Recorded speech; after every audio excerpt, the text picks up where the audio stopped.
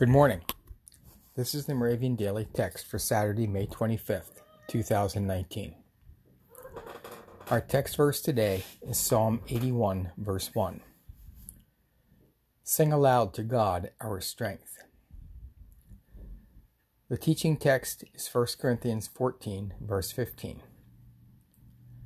I will pray with the Spirit, but I will pray with the mind also.